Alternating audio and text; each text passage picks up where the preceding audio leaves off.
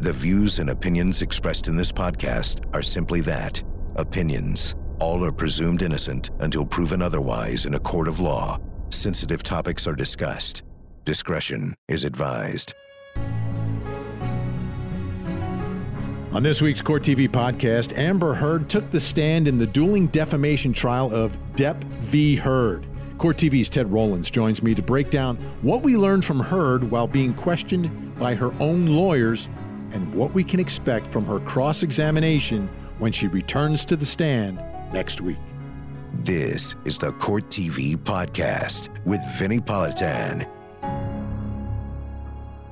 I'm Vinny Politan. Thank you so much for downloading the Court TV podcast. Let's get right into it. Johnny Depp versus Amber Heard. It's the trial that it's a snowball coming down the side of a mountain, and it is picking up so much interest in places that don't normally get interest when it comes to trials, right? I mean, Court TV, we cover trials all the time, gavel to gavel coverage, and we know the people who are generally interested in trials and then the people that kind of drop in. But right now, the world is on fire with Johnny Depp versus Amber Heard.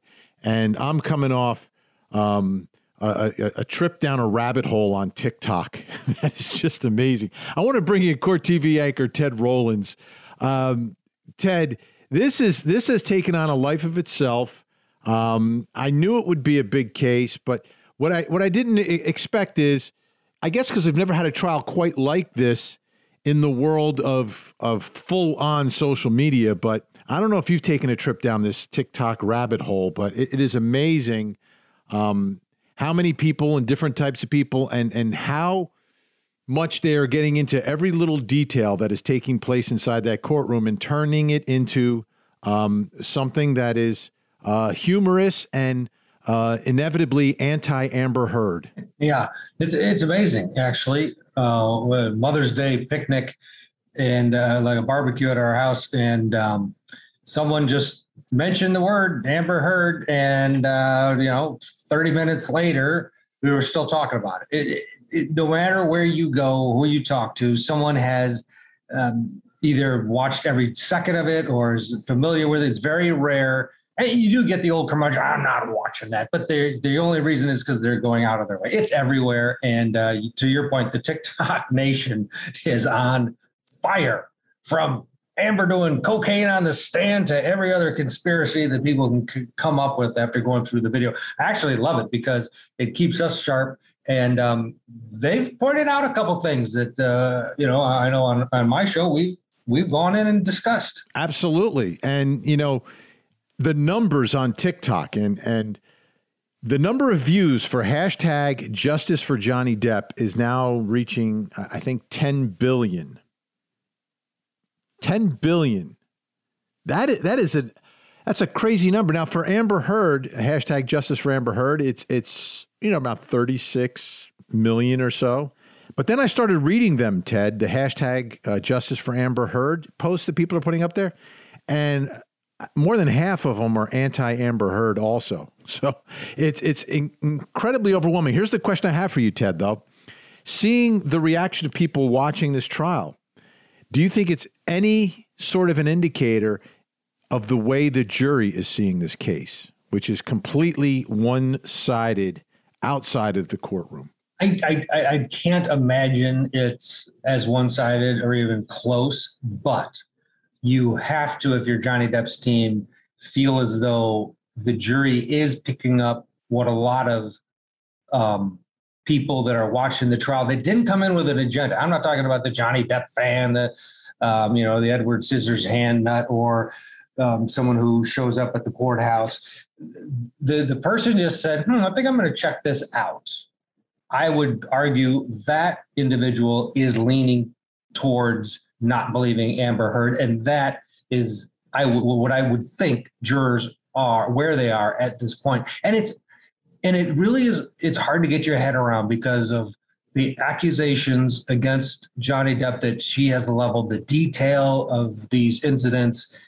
And then there's just this overall weird feeling about it, right? We've covered so many of these trials, and you get someone on the witness stand telling a jury a story like she's telling, and it rips your heart out, and you feel this empathy for the person, and you just have this overwhelming feeling of hatred towards the defendant. It's different. This one, you listen to it and you kind of have an feeling, because it's hard to explain. And I don't want to say that I don't believe Amber Heard completely, but some of the stories, the more you dissect them, the more you go into them, there's no way. There's just no way that they can all be true. It's unreal.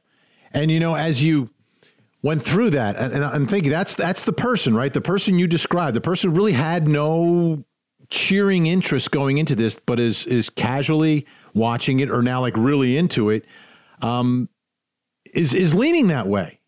And to me, that's the best indicator potentially of what's happening in that jury box. The only caveat being that the jury is young and male. And that's just different than I've ever seen. It's only going to be 7 jurors, and you've got 9 that are watching, and 5 of them are young and male. So I think the majority of the deliberating jurors will be young and male and Asian as well. And I don't know how a young guy is seeing this trial necessarily, other than the kids who are in my house. Well, I know our Chanley Painter, who's in there every day, is watching that jury very closely.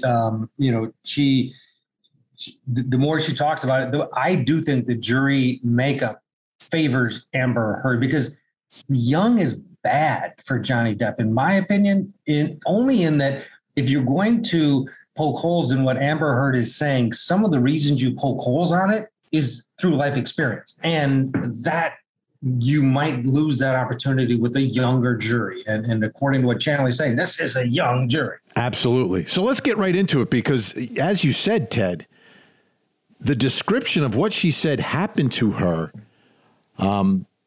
is criminal behavior by Johnny Depp.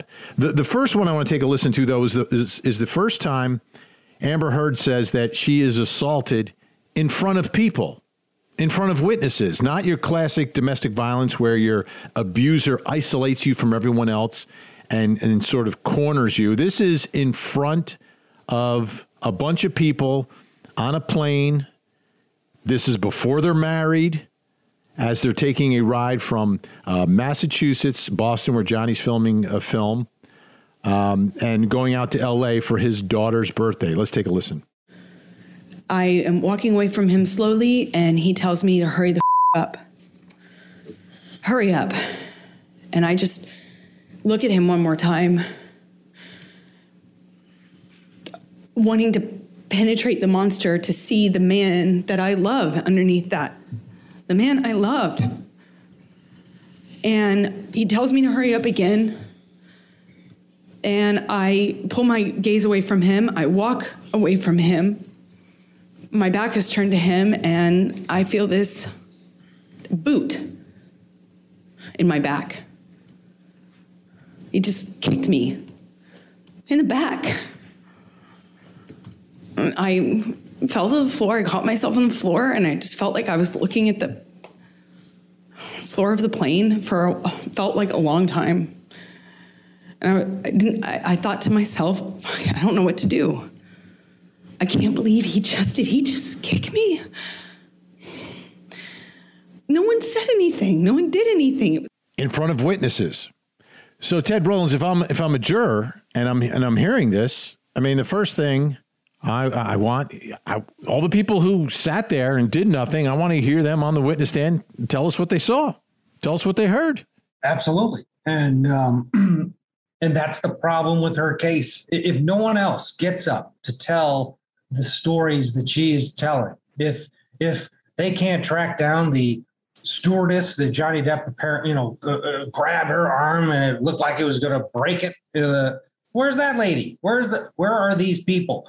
Now, during Johnny's case in chief, they had someone on that plane, and that individual told a different story. Did not corroborate Amber Heard's story. They need that person. They need that person for each and every one of these stories, sadly, at this point, because of the underlying unbelievability that is permeating from that witness box. You know, what we're hearing being described by Amber Heard, these are horrific beatings. And it went over the course of years, and a bunch of them before they even got married. And it continued. And she's describing herself as a classic battered woman. That's what she is describing to this jury. And, you know, we're in the world of Me Too and everything else, but people are not necessarily buying into it. And you know, I'm trying to figure out, why is that? Why? What is it about the way she is describing what happened? You know, because as you mentioned, Ted, it's not just all people who are Johnny Depp fans. It's people who, oh yeah, I know who Johnny Depp is. I don't know who Amber Heard is, but now I do. I'm watching this and I'm just not buying it. And I don't know if we've ever seen actors testify before. And can they turn on and turn off being an actor to be human, or is it inevitable when they testify that they bring the drama to the witness stand and people are seeing through it? And even if there's some level of truth to what she's saying, the dramatic aspects of the way she's presenting it to the jury, but like, he kicked me in the back. In the back. And I asked, did he just kick?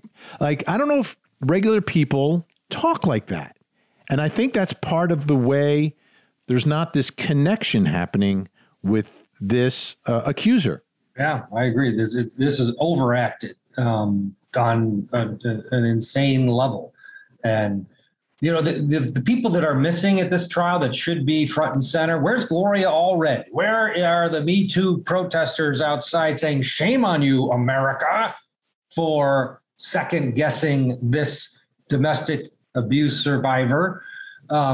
Something's off. Something is off, and people they don't know what to do. I have never seen anything like it. You just don't know what do you do if you have these feelings that you don't believe these horrific stories, because God forbid that they're all true. If they're all true, Johnny Depp should be in prison for the rest of his life. Absolutely. And let's get to what I deem to really be the most horrific accusation made by Amber Heard, which is a sexual assault with a bottle.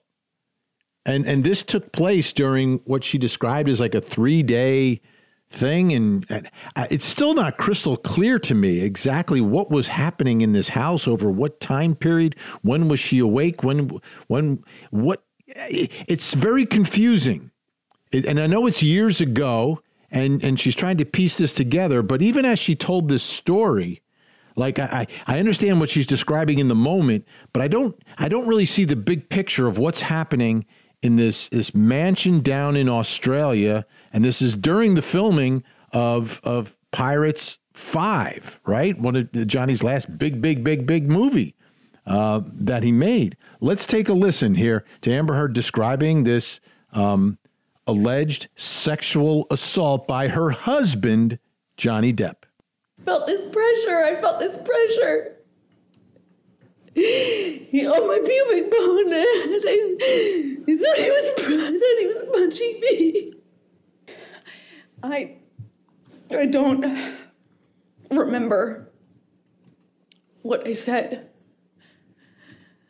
I just remember being really still, not wanting to move. I remember looking around the room. I remember looking at all the broken bottles, broken glass.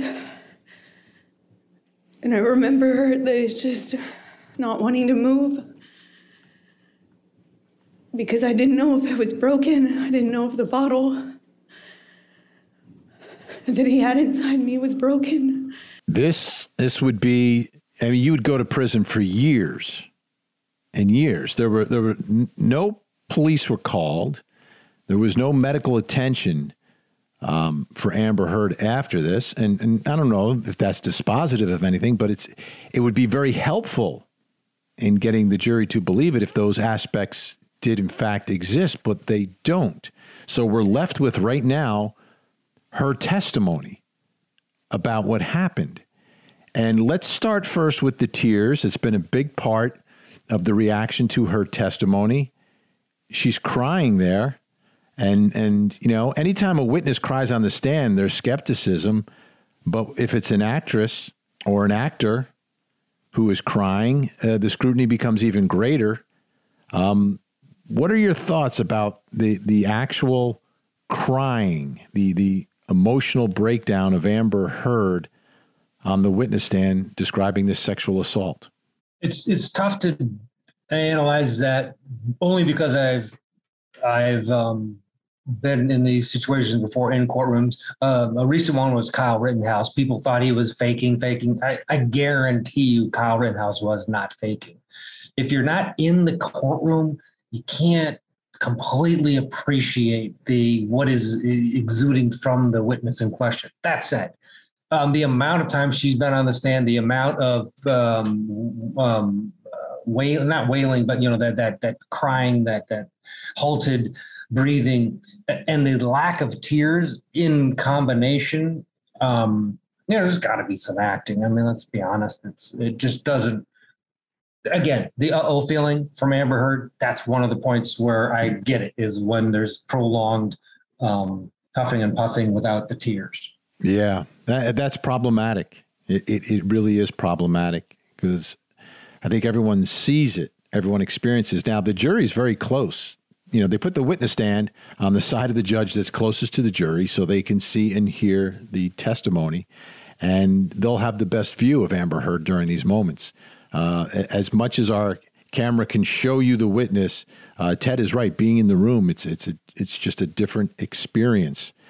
The other part of this whole fiasco, this incident, whatever happened down in Australia, is that she described like glass everywhere, being dragged across the floor, all this stuff. And it just seemed what she was describing would result in cuts and injuries that she would have that would require some level of medical attention. It just seems that would be part of the common sense of being through what she said she went through, and that part doesn't exist.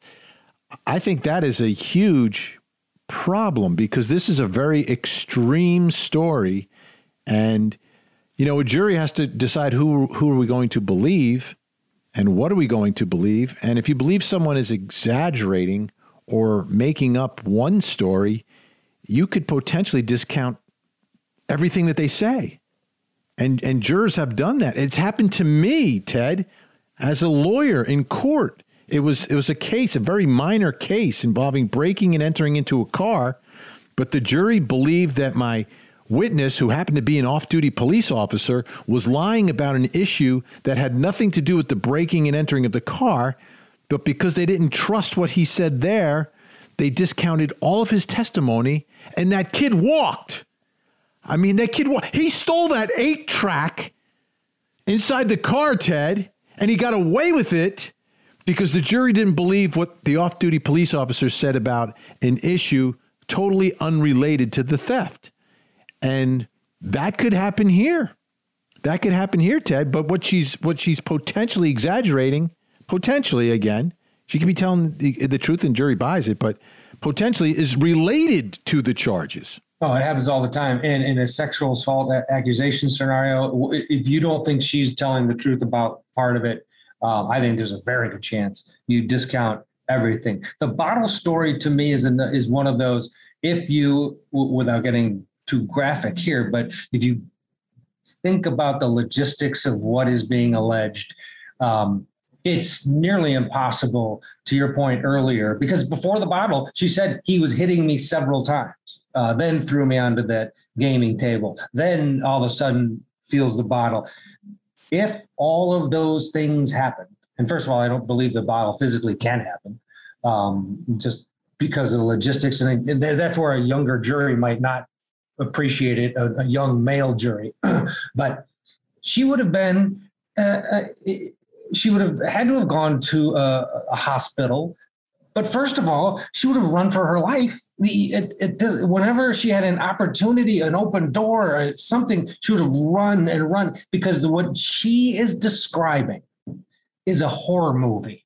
And guess what? In every horror movie, the victim gets an opportunity to run and run. And then the guy, the Jason or Michael Myers chases him down. Johnny Depp, she turned him into a monster and she set up this horror movie setting, yet she didn't run. That doesn't make any sense. Let's go to another part of the testimony, because this was fascinating. And speaking of TikTok, it's a moment that people are talking about there as well. During her cross-examination, she mentions another one of Johnny's exes. Let's listen to it, and then let's talk about the reaction of Johnny Depp and his defense team to this moment. I don't hesitate. I don't wait. I just, in my head, instantly think of Kate Moss and the stairs, and I swung at him. In all of my relationship to date with Johnny, I hadn't landed a blow. Kate Moss.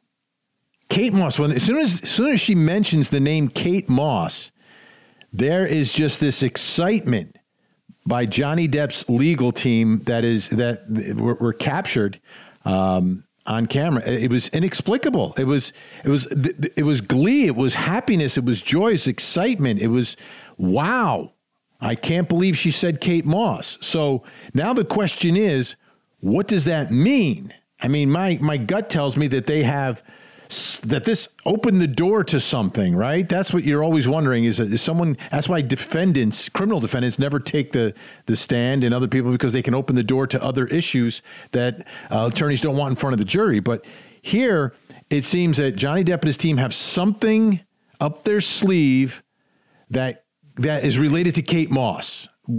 Ted, what have you heard about this? She ever heard reference the Kate Moss story in the UK when she was testifying, saying that she had heard a rumor that he had pushed his previous girlfriend, Kate Moss, down the stairs.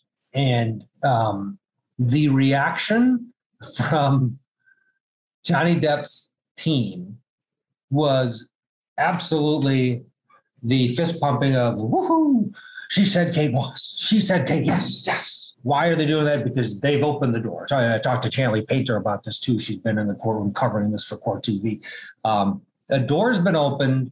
Likely that door is going to allow them to bring in Johnny Depp's history with women, because that's basically what she's referring to. And they're very pleased to do that because they believe that there is no history of physical abuse in his long history with many, many women, including Kate Moss. Whether, as far as the staircase story with Kate Moss goes, where that goes in the trial, who knows? But the feeling is they've opened the door, and boy, Johnny Depp's team's pretty pleased about it. So does that mean Winona Ryder ends up testifying in court about how much she still loves Johnny, even though he changed the tattoo that had her name on it to Wino? Well, that would take things to a whole other level. We shall see. All right, Ted Brolin staying with us. We've got more to get to. When we come back, I want to talk about Johnny Depp and more about this relationship and Johnny Depp's finger and some of the mutual abuse that was taking place that Amber Heard had to deal with on the witness stand and dealt with it on direct, because she still has not been cross-examined. We'll be right back.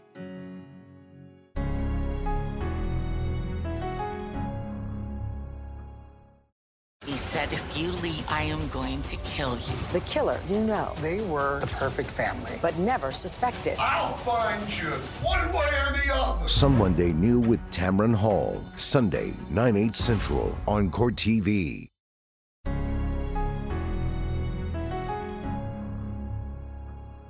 One of the most memorable parts of Johnny Depp's testimony was when he described how his finger was severed. And it happened in Australia, and it, everyone knew about it. It impacted his ability to do things, had to get emergency surgery, etc. But he severed part of his finger. And exactly how that finger was severed is a major point of contention between Johnny Depp and Amber Heard. Johnny Depp said she did it. She threw one liquor bottle at me, went flying by his head. He's at the bar, and then he has his hand sort of on the side of the bar, and she picks up a larger bottle, whips it at him, the glass shatters, and it severs his finger because his finger is caught up against the bar or hanging off the side of the bar as it's hit by this bottle. Now, I don't know what happened, but that's his story. Here is Amber Heard talking about that same finger and how she found out that the finger had been severed. He was standing at the office desk. He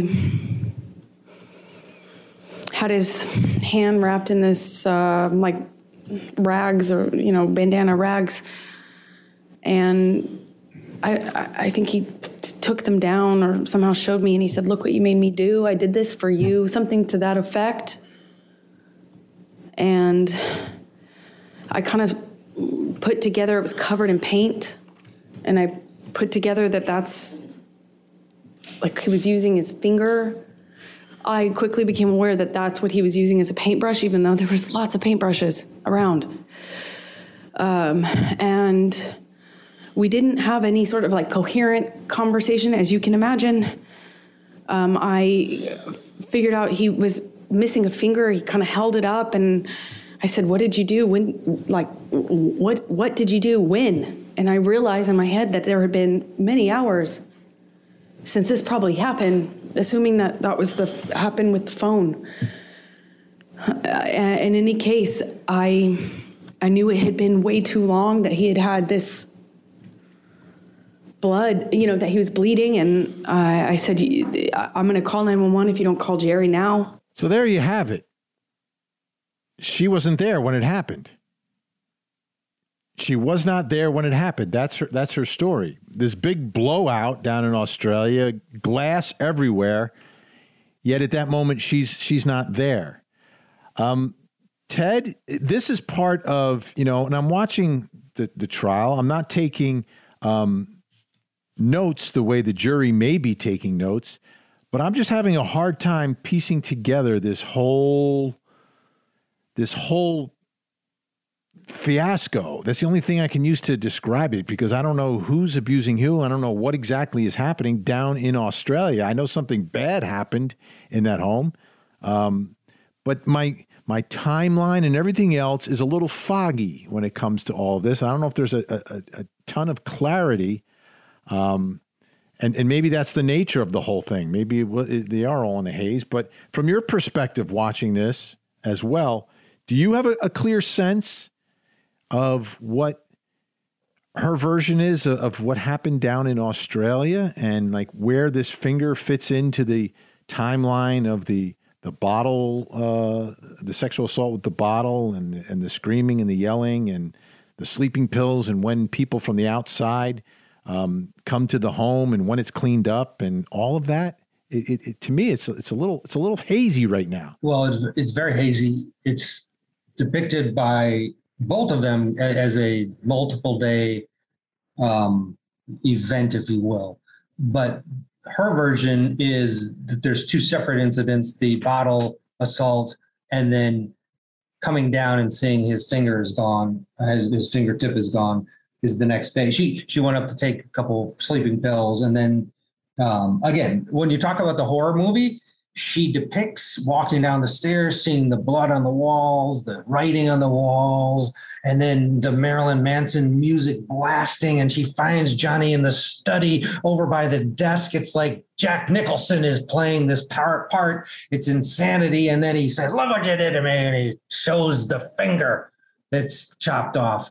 And so now you're led to believe that he was so drunk and high and everything else that he, when she left, chopped his finger off and then painted on the walls. The problem for Johnny Depp in this whole thing is he did paint on the walls in his own blood, which takes the whole thing to a whole other level of crazy. Oh, absolutely. So how the jury figures this out this one is a tough one for me. Yeah. So Johnny Depp's description of what happened to the finger was very specific story. He was very descriptive in the way he said it, and how it happened. Hers is, I wasn't there. And the reason is probably hazy is because of all the sleeping pills, right? So, as I'm putting this all together and this whole, I mean, this is a mess. This is an absolute mess. By the way, they're staying in like some other big time sports celebrity's mansion down in Australia that Disney, I guess, rented for him, which is another whole story that you would trash somebody else's home. But dysfunctional beyond belief. But the story, and then when people respond, she testified that they were trying to get her to calm down and to take, some medicines and medicate. To me, it's strange. It doesn't fit together very well for me. It doesn't make sense. And I don't know if that sort of chaos could ever make sense. And I'm trying to create some order in a scenario that has no order. And maybe that's just my problem in trying to piece this together in a logical way when you've got perhaps two people acting very illogically in the moment. And it wouldn't make sense. But one of her problems is that she is not taking any responsibility. It takes two to tango, and you don't have this sort of events take place without another, without some responsibility, some admission of something. She's always painting herself in this perfect light. And then what she does at the very end by saying that they call for Judy to come in, the bodyguard, she's throwing them under the bus too. And the problem is that she did it with the plane story. She's done it the whole time. The jury was able to meet those people, either some by video, Isaac Baruch took over the courtroom when he testified. But to take it to another level and say, well, all right, Johnny did these things to me. Now, all of these other people really are supporting a wife beater and just turning the other way. And they're people that the jury has seen and met. That is risky because it takes it to a whole nother level of a conspiracy and some sort of power that Johnny Depp would have over other people to do horrible things. And that just doesn't happen very often. And those witnesses most of them were pretty likable.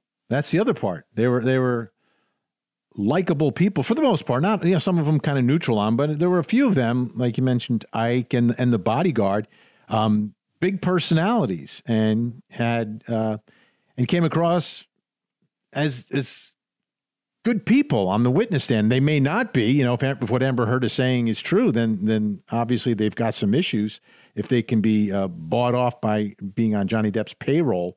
But you are correct. That is another part of it. It's more than Amber versus Johnny. It's Amber versus Johnny and a bunch of other people right now. She needs some people on her side, and it's going to happen. I mean, this is only the second witness in her case, so she has other witnesses she's going to call. So this conversation may change drastically when we have the next podcast.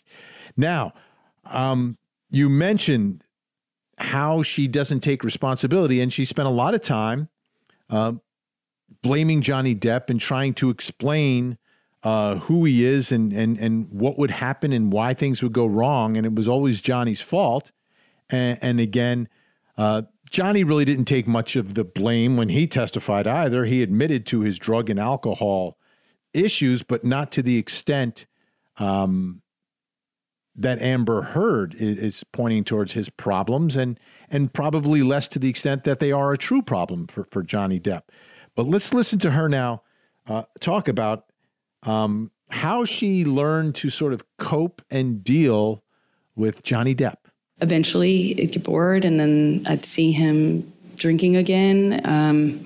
When I started to get upset, noticing the pattern of the violence going with the drinking and drugs, then he started sneaking it. So it became less clear, and I'd have to look for clues as to what he was on. So I just knew how to react, Johnny on speed is very different from Johnny on opiates. Johnny on opiates, very different from Adderall and cocaine Johnny, which is very different from Quaaludes Johnny. But I had to get good at paying attention to the different versions of him. Now, anyone who has to live with an addict may very well relate to what she's describing. If you don't, it becomes more difficult, I think. I think it becomes vastly more difficult. But she's describing Johnny Depp as someone who has all these different personalities based upon whatever drug he's taken. Cocaine Johnny, Quaaludes Johnny. None of those Johnnies were in the courtroom for this jury. So how about that, Ted, where the jury has, well, I guess to a certain extent, they did see one other Johnny in that video, right? They see Mega Pint Johnny, who was drinking that huge pint of wine first thing in the morning, or maybe 11 o'clock in the morning, whatever it was. So maybe they got a flavor for him. Do you think she does a good job of kind of explaining and selling that, hey, that Johnny that you see on the big screen, the Johnny who's sitting at council table, there are different Johnnies here, and you haven't met them, but I have. I thought that was very effective for her. And when you couple it with the monster theme that she kept bringing up, is that when Johnny is under the influence, he's the monster, and he called himself the monster, and they have the text to support that, where he refers to himself as the monster. And then I do think she takes it a little too far when she's recalling some of these events and says, I'm looking into his eyes and I'm looking for Johnny and I can't find him. And, she takes it to another level. But to your point, his drug use is a problem. In that the Heard team is going to, at the end of the day, try to throw the perfect pass, thread this needle, to allow jurors to believe what Johnny said for the most part on the stand, and also to believe what Amber said, if you can buy into that the monster, the drug-induced Johnny, took the other Johnny away and he doesn't remember it. There's a blackout theory that I think they're going to harp on in closing because they have a problem. The problem is Johnny Depp taking the stand and seeming somewhat believable. This is a way around that, to say, you don't have to say one of us is lying. You can say nobody's lying intentionally. Johnny just doesn't remember because he's under the influence. Another issue for them, though, is all the people around him who have already testified saying, Johnny's kind of the same, no matter how much the guy can drink like a fish and smoke 2 pounds of pot. He seems like the same dude. So that is a bit of an issue, but I'm sure they'll have people on the other side that will come on Amber's side to refute that. Yeah, she didn't describe marijuana Johnny, right? So this is the way I see it, Ted, when it comes to ultimately trying to figure out this relationship, which is what the jury has to do, is that the drugs, right? The drugs are in the middle of all of this, the drugs and the alcohol. Amber Heard saying the drugs and the alcohol turned Johnny into a violent monster, okay? Johnny Depp saying, well, the drugs and the alcohol would then motivate Amber to go after Johnny in a way like, you shouldn't be doing this, you can't do this, and attacking him verbally and then eventually physically attacking him because he's taking the drugs.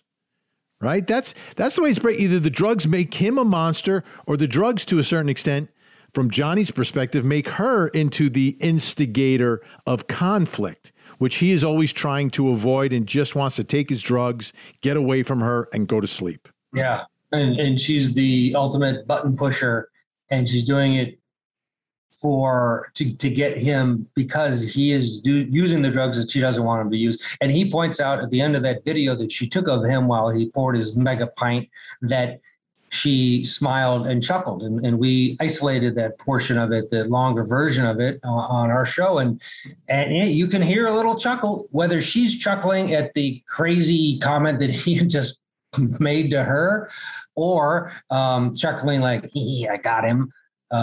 She definitely smiles and chuckles and is not fearful for her life, not fearful that he is going to erupt and start throwing bottles at her. It just, that to me, and that was brilliant by Johnny Depp because it was right. It was during Cross, and he said, well, what I took away from it was, and then he brought that up because you wouldn't have noticed it if you're a juror, but him bringing it up was brilliant because now, you think to yourself, wow, if that's true, then we got a problem.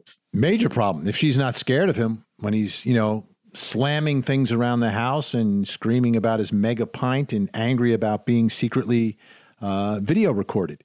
So the other thing that Amber Heard has to deal with, and it'll probably be a big part of cross-examination, but she dealt with it on direct examination, is the fact that the jury's heard these recordings. And you listen to the recordings, and Amber Heard is not meek.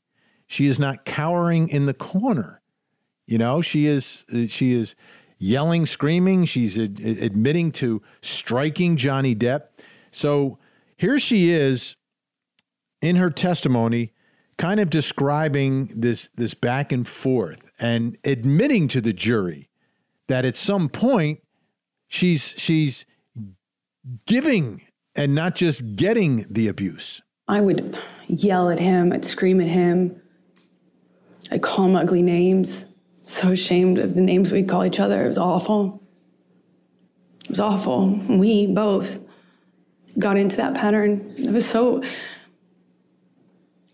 I felt so angry that this was happening to me, and it just felt so unfair, It felt like nothing I could do. Felt like nothing I could do would change the sobriety patterns. Felt like nothing I could do would stand up for him, and nothing I did made him stop hitting me. That's a line that stuck with me, Ted. How is a jury going to buy this? That she attempted to make him stop hitting her by screaming at him and calling him all these awful names. Is that a plausible coping mechanism for trying to stop someone from beating you up?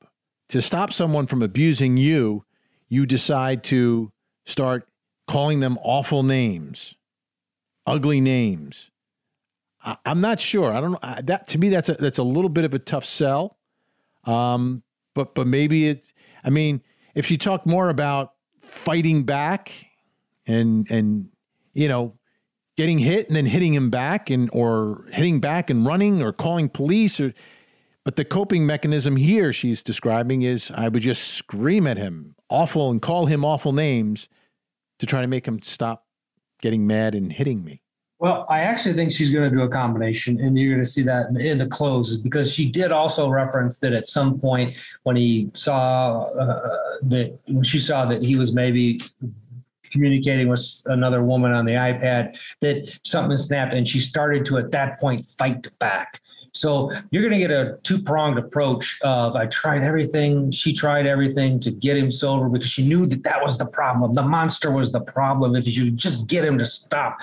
And you heard him, he said he'd never stop. And then she decided to fight back. So you have a two-pronged scenario that she can then get. And this should come out across too, because you're right. She's going to have to explain because two wrongs don't make a right. So explain to this jury why calling him all of these names is going to help your situation if you're saying that you're being abused. Yeah, it's the one thing that and we keep saying this, I keep saying this at least. One thing is clear is that this was not a great relationship. This was an awful relationship. There was such animosity in this relationship. It was broken. And the thing I'm wondering this young male jury is going to think about is like, why would they get married? Why would they get married? Like, if all of this is true, if he's doing all this stuff to you, and even from Johnny Depp's perspective, if she's doing this stuff to you as well, because it kind of goes both ways, why did they get married? Ted, do you have a theory on that, on why you think they got married? Do you think that this was a relationship that was just so intense that it got their adrenaline going and they got these super highs when they were together? I mean, from the chemistry between the two. And And that was the attraction. They needed you needed that real dangerous thrill in your life. Well, of all the drugs Johnny Depp did, the one drug that is the most powerful in its purest form is love. And they had it, and they were consuming it together. And the ups, the downs, the jealousy all come with that powerful love drug, and they weren't able to handle it. It was through the roof. So they're connected. Why did they get married? Because they never felt anything like this before. At least Johnny hadn't, and he'd been around the block, let's be honest. Amber, also, younger woman, but she's had other relationship. There was an explosion there, and they both that's the one thing they both seem to agree on, is the love that they had for each other when things were going right. And then it backfired into jealousy and everything else. So I get why they got married. It's just, it's a Whitney Houston, Bobby Brown scenario. When you get two people on that same wavelength and no one is the referee or saying, whoa, there could be trouble. And there was definitely trouble in that marriage. Yeah, it's taking us into this place through this trial, which I think is a big part of the fascination. We are hearing all the things that celebrities and couples want to hide from the world. Like regular couples want to hide this stuff from the world, let alone two high-profile people want to hide this from the world. But obviously, Johnny Depp did not want to. He knew everything that we're hearing would come out. Amber Heard didn't necessarily want any of this to be public, but it now is. And what a tough job the young men in this jury will have when it's time to make a decision about what happened and then applying the law to it all. Ted Rowlands, thank you for all the time. I know you're super, super busy down there at your front row seat to justice. So you can watch Ted every morning, right, Ted? You wake up super early. 9 to noon Eastern every morning, Monday through Friday. I start the day and you finish it. Absolutely. Ted wakes up around 2 a.m. to prepare for his show every morning to bring you the best. Thanks so much, Ted. When we come back, folks, I have a moment I want to play for you. It was from the cross-examination of the psychological expert called by Amber Heard's team. But, it's been one of those real, wow moments, I think. And it could go a long way. It could go a long way in this trial in understanding just the level of danger or non-danger that Amber Heard was experiencing in her marriage to Johnny Depp.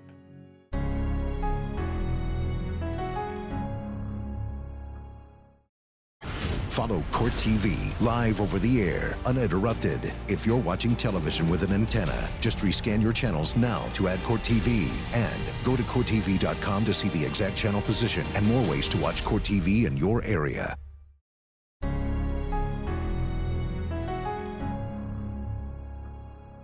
Do you know what this is?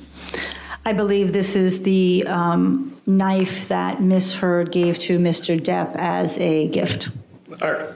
And you speak Spanish? Un poquito. Do you know what it says? Yes, it says hasta la muerta, until death.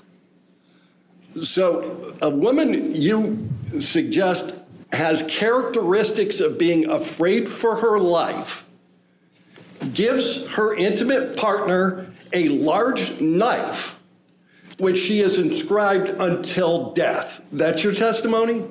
Well, there's context. How about that moment of cross-examination? I'm a lawyer. If you're a lawyer, you live for moments like that. You live for moments like that. That could go a long way. In a closing argument, trust me, Johnny Depp's attorneys will make a huge reference to that. It's one of those arguments that is like common sense. Jurors are allowed to use common sense. So if you're a victim of domestic violence, you literally fearing for your life, as a gift to your husband, as a gift to your abuser, you're going to give them a large knife. I think that makes no sense. It makes absolutely no sense. And obviously, Amber Heard and her team will have a an explanation and context, et cetera, et cetera, et cetera. But that's it. That's a very powerful image, a very powerful moment of cross-examination. And that member of Johnny Depp's team will not be doing the cross-examination of Amber Heard. However, the team is working together. So, and they're good. They're really good at what they do. So the cross-examination of Amber Heard will be a big, big part of this case. You know, the direct examination goes one way. You're prepared. You know what the questions are. You can go on your long answers and really kind of fill in all the blanks. But when it comes to cross-examination, if you have prepared properly for it as an attorney, you look for moments like that, moments that will make a jury like all of a sudden say, hey, wait a minute, you're right. That doesn't make sense. A domestic violence victim wouldn't give her abuser a knife that says till death. That would be crazy.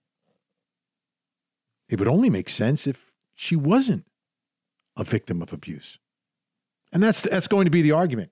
And we'll see how many more of those types of moments the defense has in store when they cross-examine Amber Heard. But I say this each time during the podcast, and you have to remember this. This is a difficult case for Johnny Depp. I have spoken to experts who specialize in defamation cases. And I said, 0 to 10, how difficult is it in the United States of America to prove defamation if you are a celebrity? The answer was 11, with 10 being the most difficult. It was 11.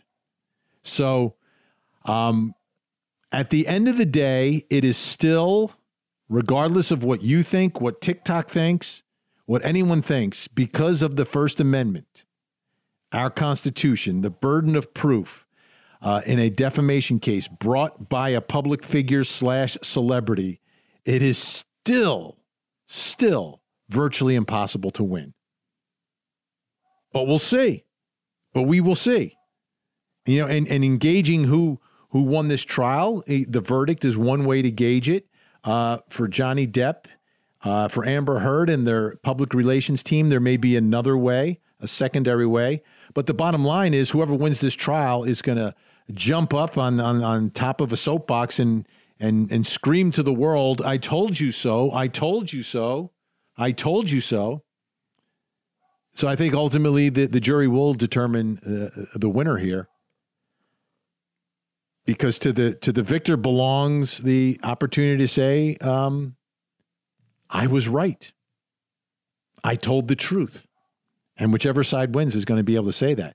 Now, a lot of people I've had on my show that are believing Amber Heard, and there's not a ton of them, but the ones that have been there always point to the UK case. They point to it time and time and time again. And I'm not persuaded by what happened in the UK. The reason being, number one, the type of trial it was. It was not a jury trial. It was not ordinary citizens. It was not a jury of anyone's peers. It was a professional, a judge who made the decision. And from being an attorney, I know the verdicts of judges can be much different than the verdicts of juries comprised of ordinary, regular people who are not professionals. When I say professionals, I mean like a judge who is in a courtroom day in and day out and have a jaded look at things or have to run for re-election or get reappointed, whatever it is. A jury of 7 is going to have to agree as to whatever the verdict is here. And I think there absolutely is much more of an opportunity for Johnny Depp in front of 7 Americans as opposed to one judge from the UK. But we shall see. And you can see if you watch Court TV. If you have a digital antenna, just please rescan it and you'll find Court TV, or you can go on to courttv.com where to find us, and you can check out how you can watch our gavel-to-gavel coverage of Johnny Depp versus Amber Heard. And then, of course, watch me every night from 8 to 10 p.m. taking a look at the biggest moments of each and every day and taking that in-depth look and analysis of all the issues in this case. And obviously, when this trial is over, all the other great trials and cases and investigations that we cover on Court TV. That's it for this week, folks. Thanks so much for listening. Thank you for downloading. I'm Vinnie Politan. Have a great week. And as always, don't forget to hug the kids. This podcast is a production of Court TV. Go to CourtTV.com for more content, trials on demand, and to find out how to watch Court TV in your area.